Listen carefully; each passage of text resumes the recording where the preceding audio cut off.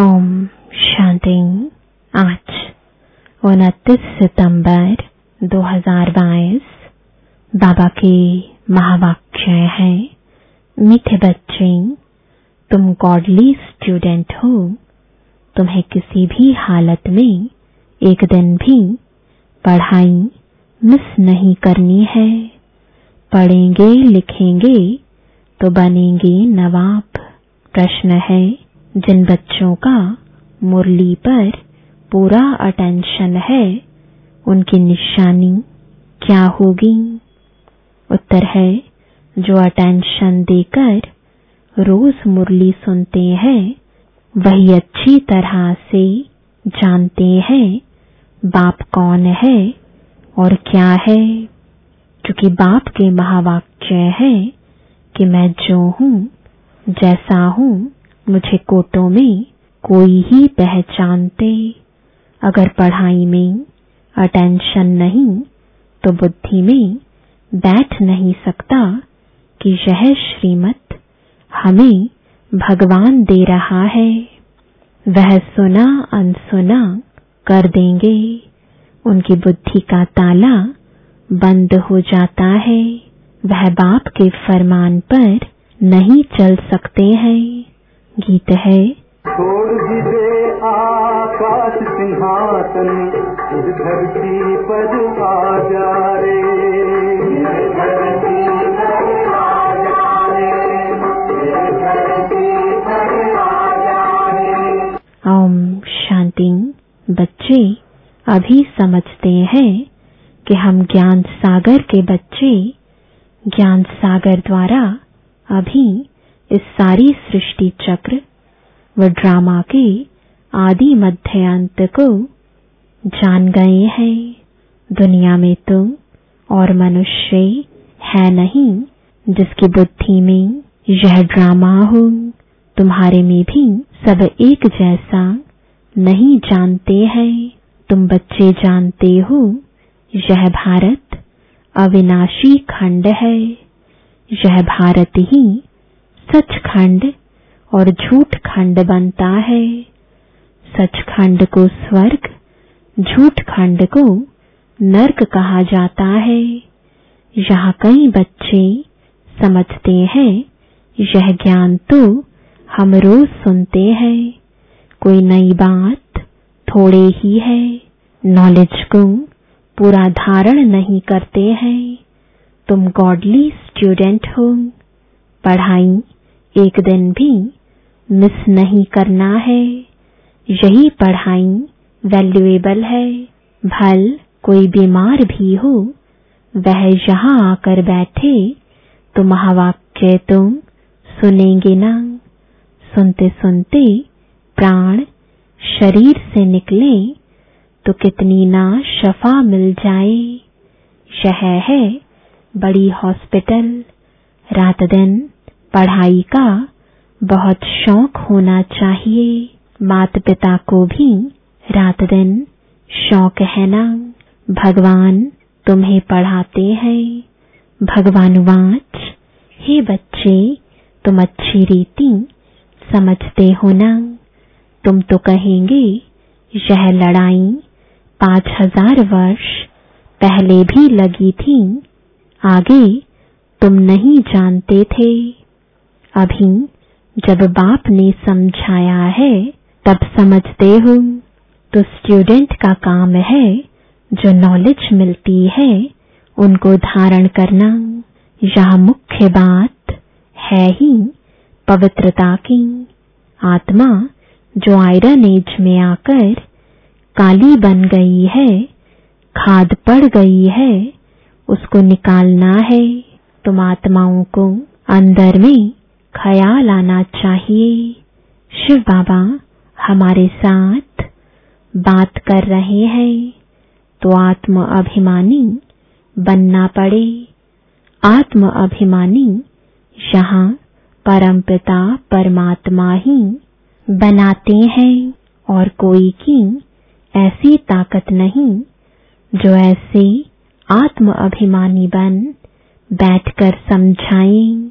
भल कहते हैं हम ईश्वर हैं, फलाना है, परंतु जानते कुछ भी नहीं। तुम्हारी बुद्धि में है हम सारे सृष्टि चक्र के आदि मध्य अंत को जानते हैं। धारणा करने वालों में भी नंबरवार तो है ना।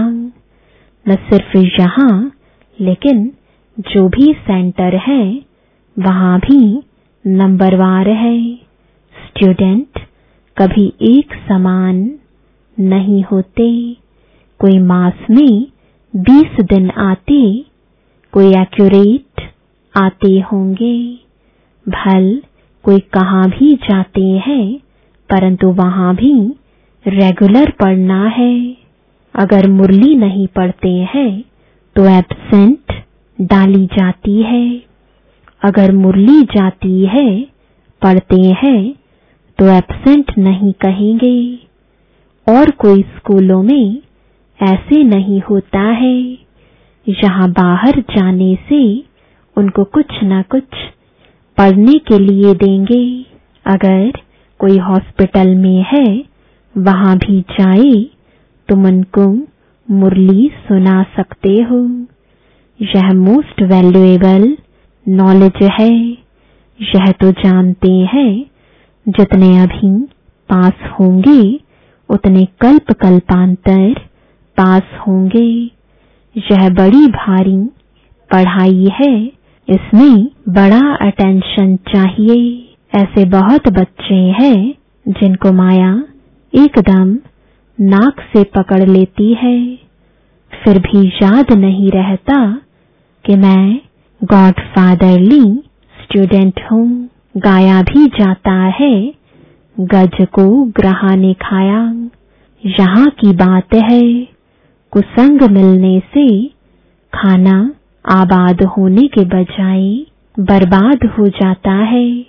बहुत थोड़े हैं जो अटेंशन से पढ़ते हैं। बाप कहते हैं मैं जो हूँ जैसा हूँ, विरला कोई मुझे समझ सकते हैं। अनपढ़ बच्चों को कोई बात कहो तो एक कान से सुन दूसरे से निकाल देते हैं। भगवान के हमको डायरेक्शन मिलते हैं, वह बुद्धि में नहीं रहता है। पूरा योग न होने कारण माया बुद्धि को ताला लगा देती है। यह दंड पड़ जाता है क्योंकि फरमान पर नहीं चलते हैं। बाबा कहते हैं मैं इतनी दूर से आया हूँ तुमको पढ़ाने। तुम श्रीमत को मानते नहीं हो, फिर तुम्हारी क्या गति होगी। भगवान खुद बैठ पढ़ाते हैं, आज्ञा करते हैं। ऐसे नहीं कि प्रेरणा करते हैं। इसमें प्रेरणा की बात नहीं। यह तो ड्रामा बना बनाया है, अनादि है। यह तो पतित मनुष्य भी कह देते हैं कि परमात्मा की प्रेरणा से यह काम होता है, परंतु ऐसे तो है नहीं। ड्रामा का राज कोई भी साधु संत नहीं जानते हैं। बाबा ने आगे भी कहा था, एक विराट रूप का बड़ा चित्र बनाओ विष्णु का। वो लोग तो रॉन्ग बना देते हैं।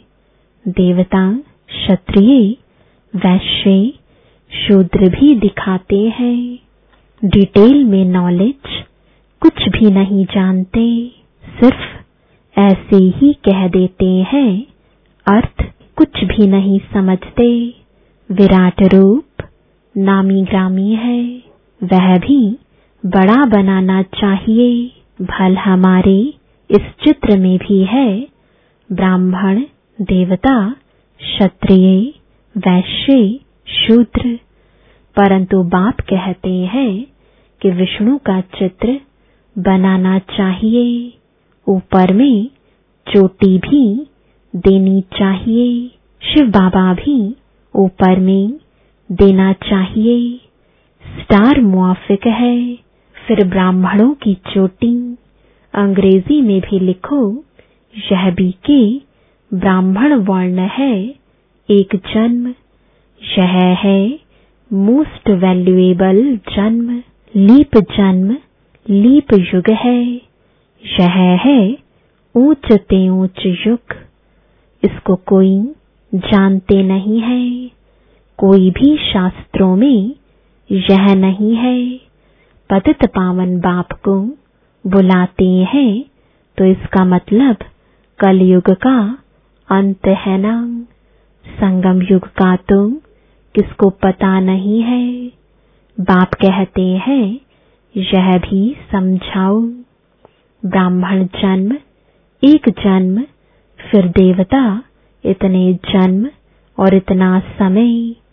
तुम क्रिश्चियन का भी दिखाते हो, 2000 वर्ष होंगे, फिर सबका पाठ पूरा होता है तो यह क्लियर लिखना चाहिए, ब्राह्मण वर्ण, देवता वर्ण, फिर क्षत्रिय वर्ण, राम राज्य।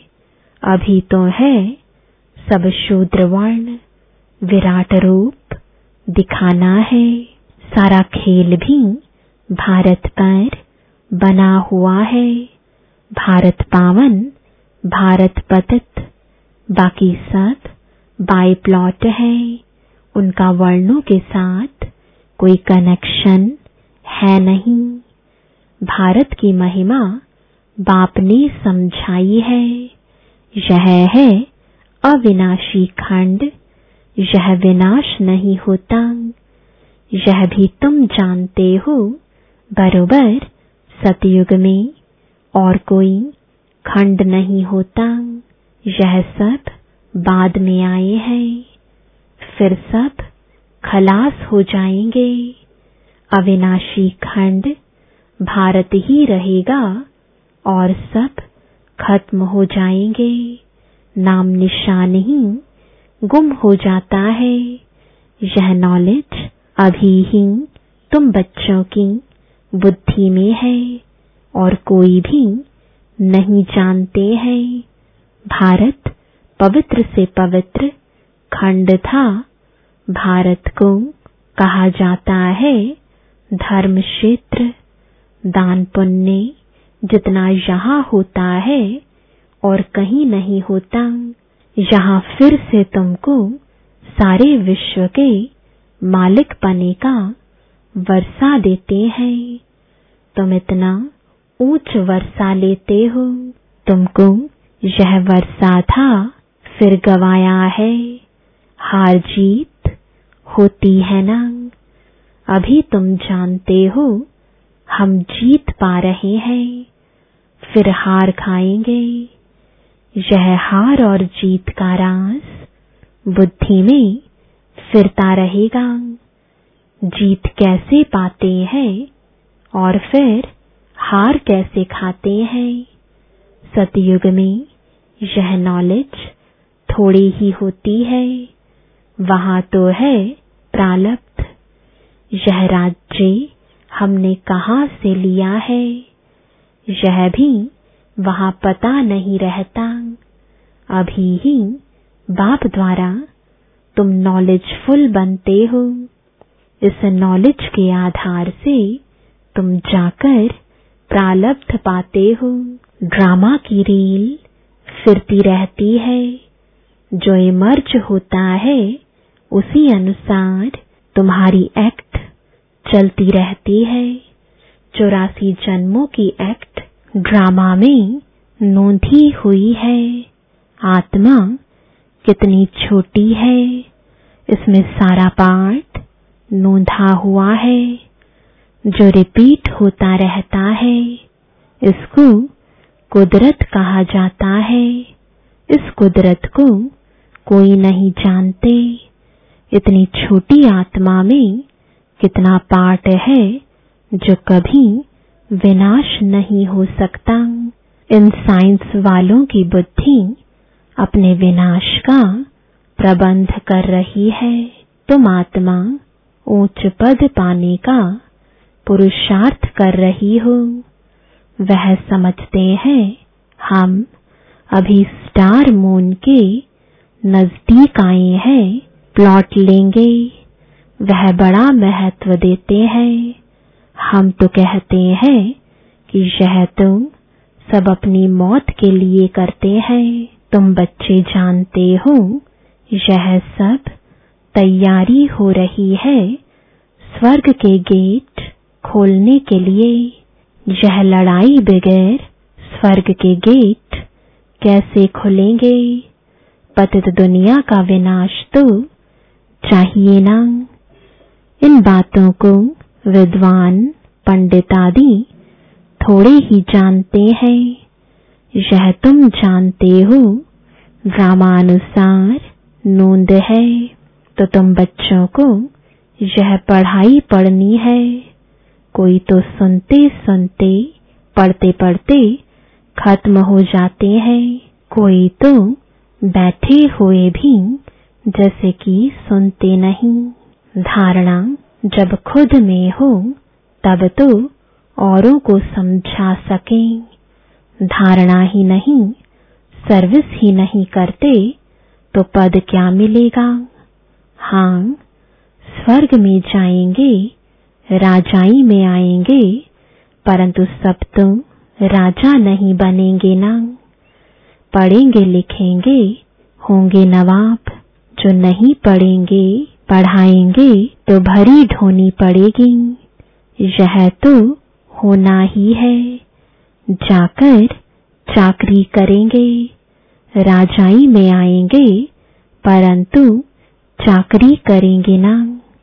प्रजा तो ढेर बनती जाती है, लाखों की अंदाज में बनती है। उनके भी तो नौकर चाकर होंगे ना। प्रदर्शनी में तो बहुत सुनेंगे, कुछ न कुछ बुद्धि में बैठेगा। आएंगे भी वही जो स्वर्ग में रहने वाले होंगे। सन्यास धर्म वाले थोड़े ही आएंगे। जो थोड़ा बहुत सुनेंगे वह तो प्रजा में आ ही जाएंगे। योग तो लगाते नहीं, विकर्म विनाश तो हो ना सके तो पद कहाँ से मिलेगा? तो बच्चों को सारा राज समझाया जाता है। यह राजधानी स्थापन हो रही है। स्थापना जरूर संगम पर ही होगी ना।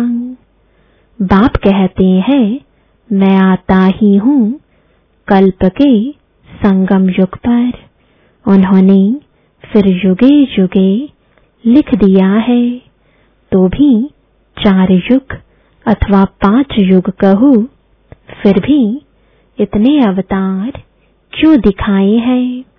परशुराम अवतार, कच्छमच्छ अवतार, परशुराम अवतार के लिए फिर दिखाते हैं कि कुल्हाड़ी उठाए सब क्षत्रियों को मारा। बाप कहते हैं यह कैसे हो सकता है? क्या भगवान ने इतनी हिंसा कुल्हाड़ी से किया? मनुष्य तो जो सुनते सब सत सत करते रहते हैं, असत्य बात को भी सत्य मान लेते हैं। बाप कहते हैं कि यह सभी असत्य बातें हैं, सत्य कोई भी है नहीं। किसको कहो तो बिगड़ पड़ते हैं। बाप कहते हैं कि युक्ति से काम लो।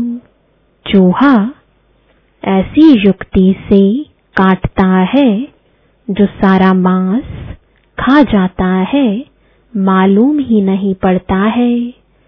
तुम बच्चों को बड़ी युक्ति से चलना चाहिए। बाप तो बहुत अच्छी रीति समझाते हैं, परंतु कोई धारणा भी तो करे।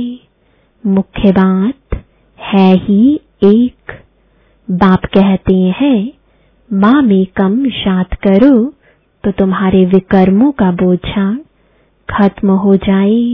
सिवाय योग अग्नि के खाद निकल ना सके, नहीं तो कड़ी सजा खानी पड़ेगी।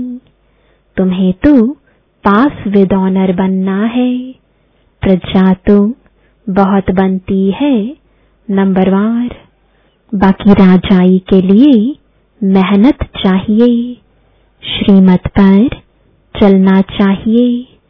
बहुत चलते चलते पढ़ाई छोड़ देते हैं।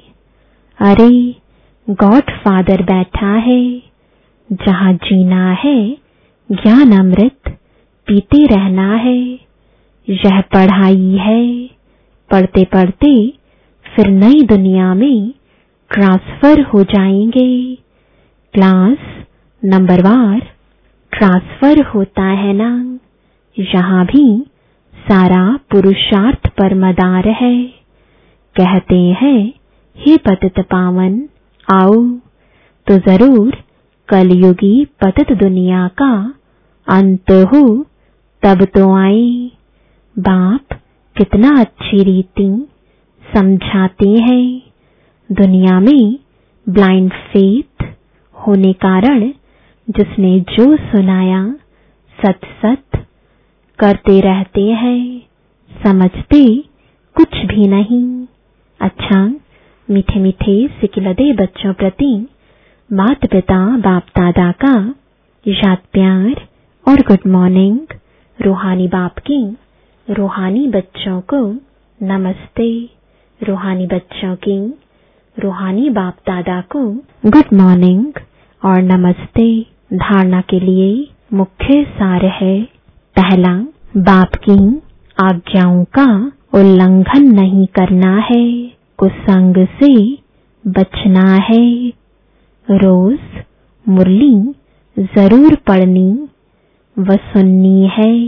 दूसरा, विकर्मों का बोझा समाप्त करने के लिए याद में रहना है।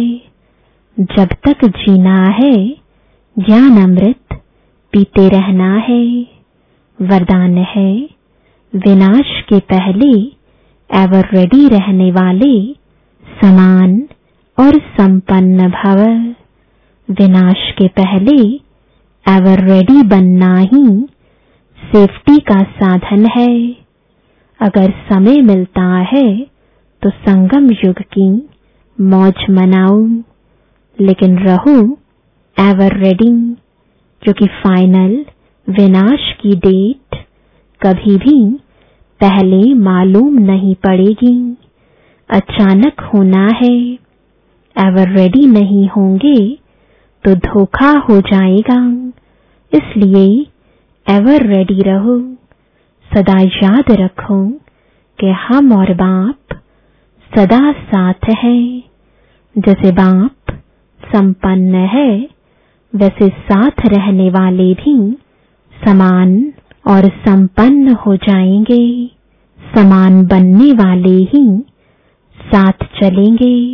स्लोगन है, जिनका स्वभाव निर्मल है उनके हर कदम में सफलता समाई हुई है। ओम शांति।